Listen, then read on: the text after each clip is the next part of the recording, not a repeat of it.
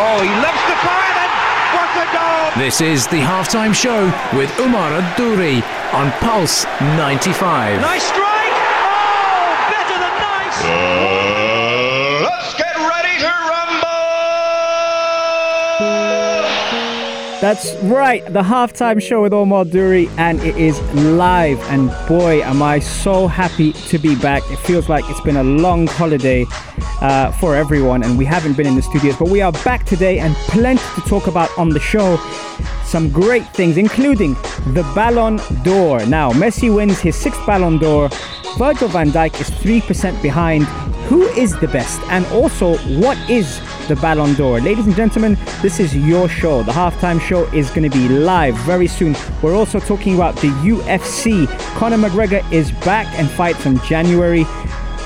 John Jones is back in Feb. Habib is back on the 18th. We got a lot of stuff, folks, to talk about on the only place to be at 3, the halftime show on Pulse 95. This is Pulse 95. You're listening to the Halftime Show podcast. Oh, he loves to fire then. What a goal! This is the Halftime Show with Umar Adouri on Pulse 95. Nice strike! Oh, better than nice!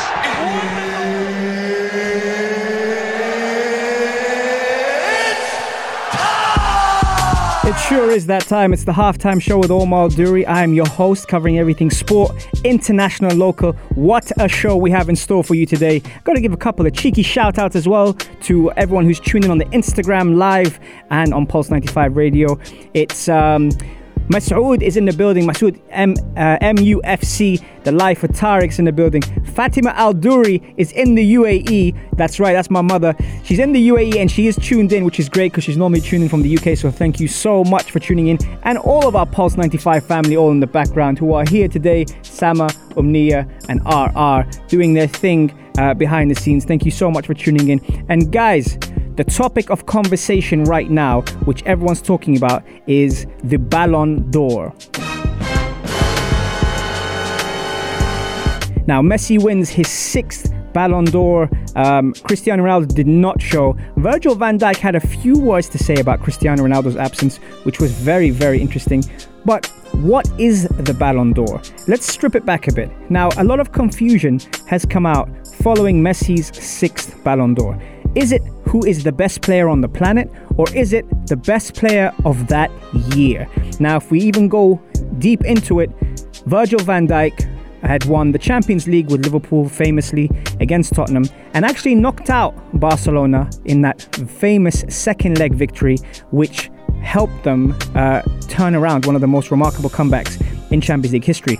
However, Lionel Messi is the best natural footballer on the planet, and I say natural because he was gifted from a young age. He is the best footballer on the planet, and he does win a 6th one. Now, if it's based on who the best player on the planet is, Messi wins that hands down.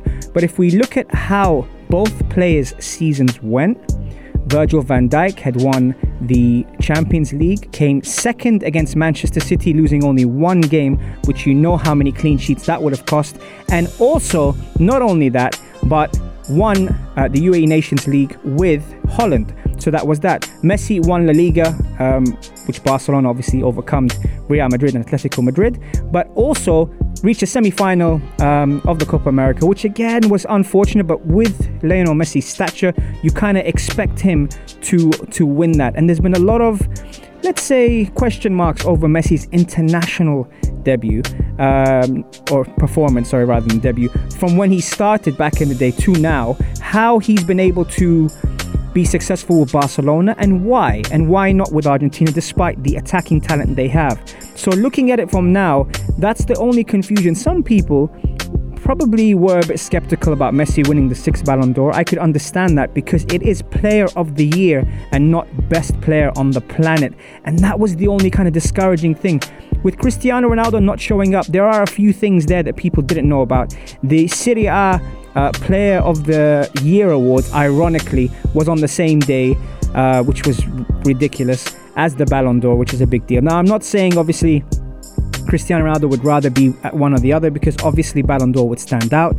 However, the planning was all over the place because even Calgary and Sampdoria, which finished 4-3, was also on the same night. So I don't really understand how, the officials in Italy had planned that. But it was definitely something where we looked at players like Sadio Mane, who had a great year. Trent Alexander-Arnold was fantastic. Virgil van Dijk was fantastic. Messi was obviously extraordinary and won it. But what are we looking at here? Are we looking at the best player on the planet? Because if so, the best player on the planet, folks, regardless of whether you're a Ronaldo fan or Messi fan, it comes down to the award itself. And the award means who played the best that year. So I'm a bit skeptical about it, especially that now, people are just going to stop really watching because Messi is just on a different level, a different planet altogether. And I don't think a defender will win it if it's based on that, because let me flip this around actually. If Virgil van Dijk played for Barcelona and if Lionel Messi played for Liverpool, would Liverpool win the Champions League or would Barcelona win the Champions League? That's the first question. The second question is, now you look at what they missed out on. Barcelona had missed out on winning the Champions League. If they had Van Dijk, would they win the Champions League? That's a very, very good question. So if Barcelona had Virgil van Dijk, would they win the Champions League? Now, let me turn this around. If Liverpool had Messi, would they win the Premier League and beat City to it? There's another question. And that we'll only know if we actually put the stats together with so much things happening in the world of football. Text us on 4215 Ittasalat or slide into our DMs at Omar Al-Duri on Instagram or at Pulse 95 Radio on Instagram and let us know what you think. I want to hear what you think. Who deserves to win the Ballon d'Or? Shout out to Hannah, Marwa, everyone who's tuning on Instagram Live. Guys, this show would be nothing without you. A lot more coming up on the only place to be at 3, the halftime show on Pulse 95. This is Pulse 95. You're listening to the Halftime Show podcast. Oh, he loves the fire and what a goal! This is the Halftime Show with Omar Al-Duri on Pulse 95. Nice strike! Oh, better than nice! Let's get ready to rumble!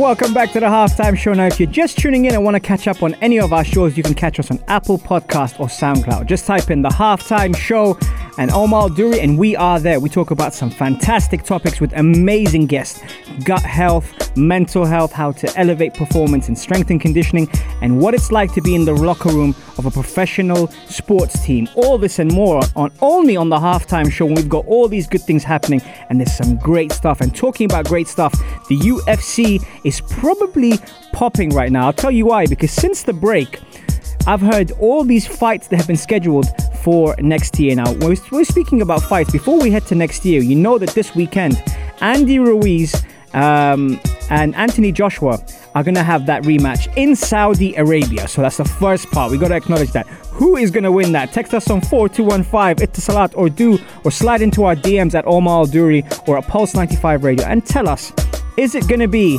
Andy Ruiz for a second victory, or was it a fluke and Anthony Joshua gets his focus back on and smashes Andy Ruiz in Saudi Arabia? There's been a lot of talk coming up to this fight, and now it's time to see whether it was a fluke or whether it was a skilled victory by Andy Ruiz. And talking about skilled victory, it's been a while since we heard the name Conor McGregor. And Conor McGregor is back in the UFC on January 18th. You heard it here, folks. January 18th, Conor McGregor is back against Donald Cerrone, and that will be his first fight in years. Since the Conor McGregor and Khabib Nurmagomedov fight, that's going to happen now. We're going to have that fight finally. McGregor is back, and I think, judging on what division he's fighting, I heard it's going to be the 170, which means he might have his eye on one of the fighters that is on absolute fire right now, George Masvidal. Just dropping it out there, guys. It might be the case of what's happening now in the UFC. Conor McGregor set his sights on bigger fish now, and that's what's going to happen as a tune-up fight, let's say. But Donald Cerrone is no lightweight, and that's what's going to be happening. We've also got John Jones is fighting Reyes February the 8th, which should be huge. We haven't seen, arguably, the GOAT back in action, and now the greatest of all time is going to be fighting Reyes. Israel Adesanya, following his remarkable rise to the top, has been trolling John Jones and saying that, he's not on his level and that he will fight him when he's ready. That's really interesting. Normally, you want the big money fight. That would definitely be a big money fight. But Israel Adesanya is a different style of fighter, a very, very mature fighter as well, very intelligent. And speaking about intelligent, on April the 18th, the UFC have announced that Tony Ferguson will fight Khabib in a much anticipated fight. Khabib has been in a league of his own since his remarkable victories, but now Tony Ferguson's unorthodox approach on fighting stylistically really adds something to this fight. And coming up as well, we've got, I'm telling you, the UFC's on fire right now. We've got the much talked about Kamaru Usmanov against Colby Covington. Wow, that has been brewing for a while, and for those that have actually tuned in will know that this has been a blood fight for a very long time. The welterweight main event will be scheduled, and on the co-main event, Max Holloway against Alexander Volkanovski will be also on there. Amanda Nunes, what a stacked fight, against Jermaine Durandamy as well in the women's bantamweight title bout. Amanda Nunes has got this kind of aura about her that she's untouchable at the moment. I wonder if we will see her challenged, in what may seem like a very much dominated division by her. She's really come in her own league, and now we're looking for someone to challenge her because she's unbeatable at the moment. Someone who was unbeatable was Jose Aldo, and he's fighting Marlon Moraes, which will be another fantastic fight. That's so much to talk about in the UFC, guys. The UFC is on fire. In the next week, we've got Alistair Overeem fighting, and then we have obviously the card I just read to you now, Usman and Covington, which will be big, and Max Holloway as well. So that's one thing, guys. But coming up next, we talk about the Arabian Gulf Cup, the Euro 2020, and we answer your questions and answers on the only place to be at 3, the halftime show on Pulse 95. This is Pulse 95. You're listening to the Halftime Show podcast. Oh, he loves the fire then. What a goal! This is the Halftime Show with Omar Adori on Pulse 95. Nice strike! Oh, better than nice!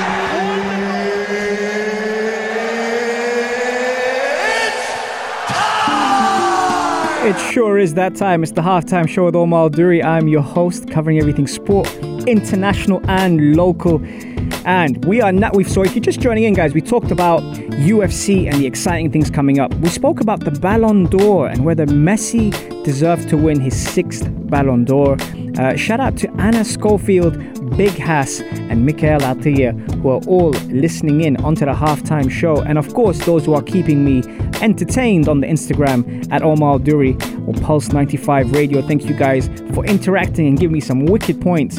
And speaking about points, now we've reached the knockout stages of the Arabian Gulf Cup, and unfortunately the UAE got knocked out by Qatar, and Saudi Arabia defeated Oman to progress into the next round. Now the semi-finals are going to be Iraq versus Bahrain, which is tomorrow, and Saudi Arabia versus Qatar. Actually, for those that don't know, I'm actually half Iraqi, half Saudi, so I'm kind of split in between both, and I hope they reach the final.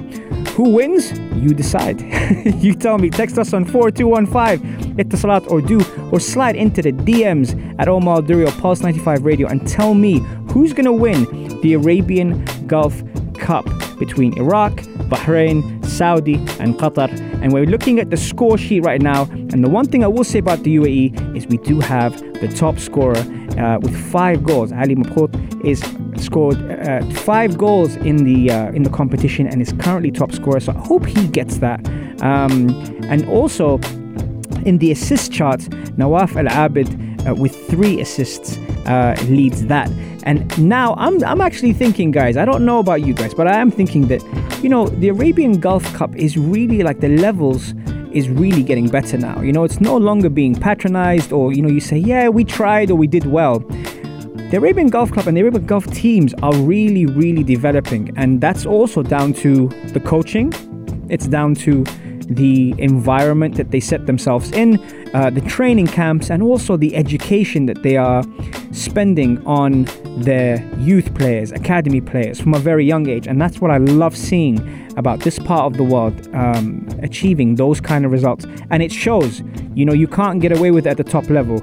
If you're playing a friendly, you might be able to get away with it. But when you get to the top level, that's when you start to see, the rewards and the benefits. And I'm really, really happy that the Middle East is really evolving as a region in terms of football and in terms of sport as well. Great to see big things happening on this side of the world. On the other side of the world now, folks, the Euro 2020 is out in terms of fixtures. Massive things happening in the standings. A certain Group F strikes to my mind. Now, for those that don't know, the European Championships are next year, and that's something that I'm looking forward to. But I don't know if you noticed this, but Group F, when pulling out the draw, had France, Germany, and Portugal in one group. Oh, that's got fix written all over it. No, I shouldn't be saying that. But France, Germany, Portugal in one group, waiting for the playoff winner to join them to make it 4 teams. But that was interesting. England have Czech Republic and Croatia. Shout out to Anna Schofield. England, I know she'll be following them. And then who else really stood out? I mean, Italy had an interesting group because they had Switzerland, Turkey, and Wales. And normally with Turkey, you don't really know what you're going to get in terms of they can produce some really, really good footballers, but I'm not sure how that's going to pan out. Switzerland, we know, normally organized, compact, and quite solid. And Wales, I mean, I don't know about you guys, but I love watching Wales. I like their spirit, and Gareth Bale will surely be pumped for that one. And that's the Euro 2020. Now, for those that don't know as well, on the Euro 2020, this is one of the first times actually that the venue is not one set venue. Now, if you're wondering where it's going to be played at, it's going to be played across Europe. So in Rome, Baku, St. Petersburg, Copenhagen, Amsterdam, Bucharest, London, Glasgow, Bilbao, Dublin, Munich, and Budapest. Yes, that's right, folks. You heard it. It's going to be played across all these venues. So if you are in those cities, you have to go and check out the games. For me, if you're in Munich, you're going to get spoiled because on the 16th of June, France will play Germany. And on the 20th of June, Portugal will play Germany. So that gives you an indication of what's happening in Munich. And I really, really like the idea of what's going on there. If we look at Bilbao, the standout fixture is Spain and Sweden. If we look at London, yes, London. And for that, little round of applause, just because, we biased here. And we can be biased. And talking about bias, shout out to Inji, who's logged on the Instagram Live. In London, we're going to see England versus Croatia, which should be a very, very good game on the 14th of June. A lot of things have been happening behind the scenes with these football clubs, especially as the nations evolve. And if you know, when it comes to a dressing room and trying to keep all these players happy, it's very, very challenging. And that's something that I really like about studying the way these teams work. But guys, as I'm telling you all this, who do you think is going to win the Euro 2020? Text us on 4215 Itasalat Urdu, or slide into the DMs at Omar Duri or Pulse 95 Radio and tell me who's going to win the Euro 2020. Coming up next, guys, we answer your questions and we tell you what's coming up on the halftime show this week on the only place to be at 3, the halftime show on Pulse 95. This is Pulse 95. You're listening to the Halftime Show podcast. Oh, he loves to fire and what a goal! This is the Halftime Show with Umar Ad-Duri on Pulse 95. Nice strike! Oh, better than nice! Welcome back to the Halftime Show. Plenty of stuff we've got through to today. I feel like this show has flown by. How do you guys feel? Thank you for everyone who's tuned in, including, I think she's 6 months. She's a 6-month-old baby called Grace. So shout out to Inji for making her daughter listen to the halftime show. Love that.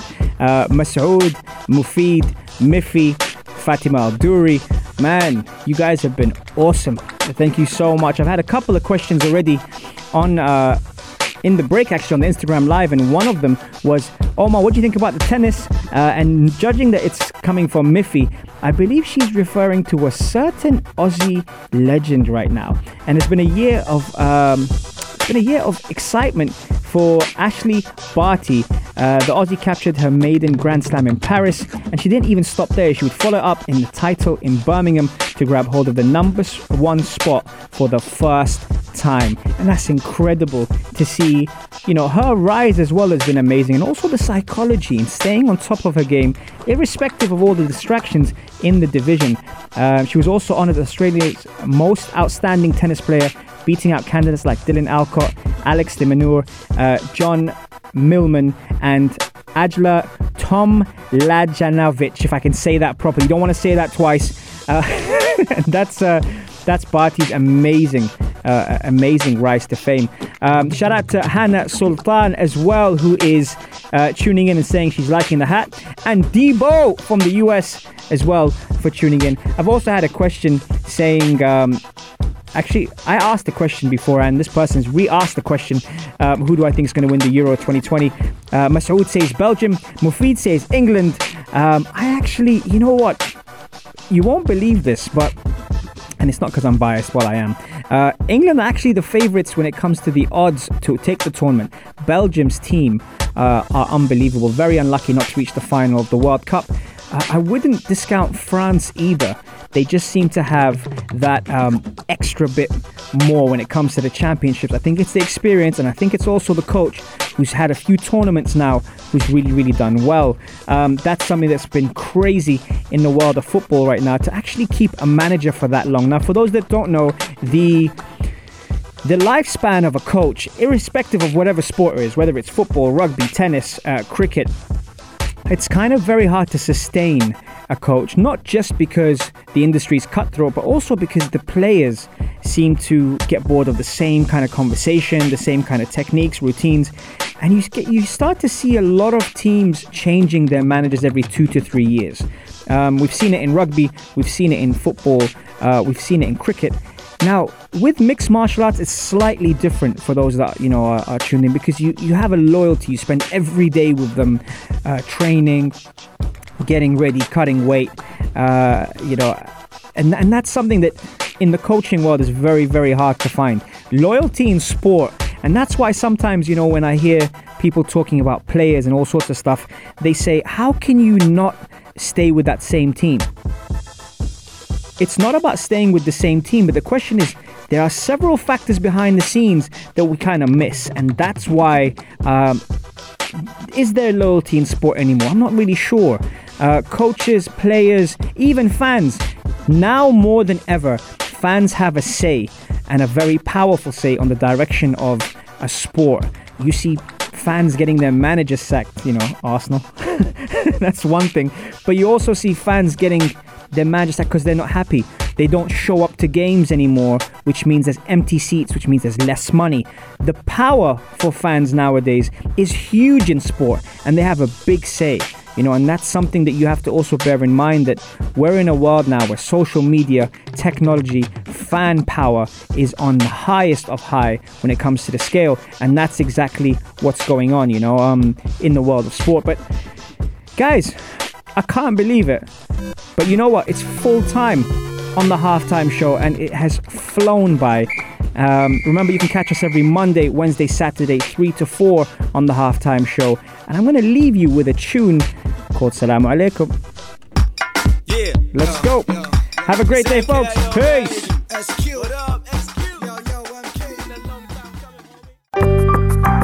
This is Pulse 95. Tune in live every Monday, Wednesday and Saturday from 3 p.m.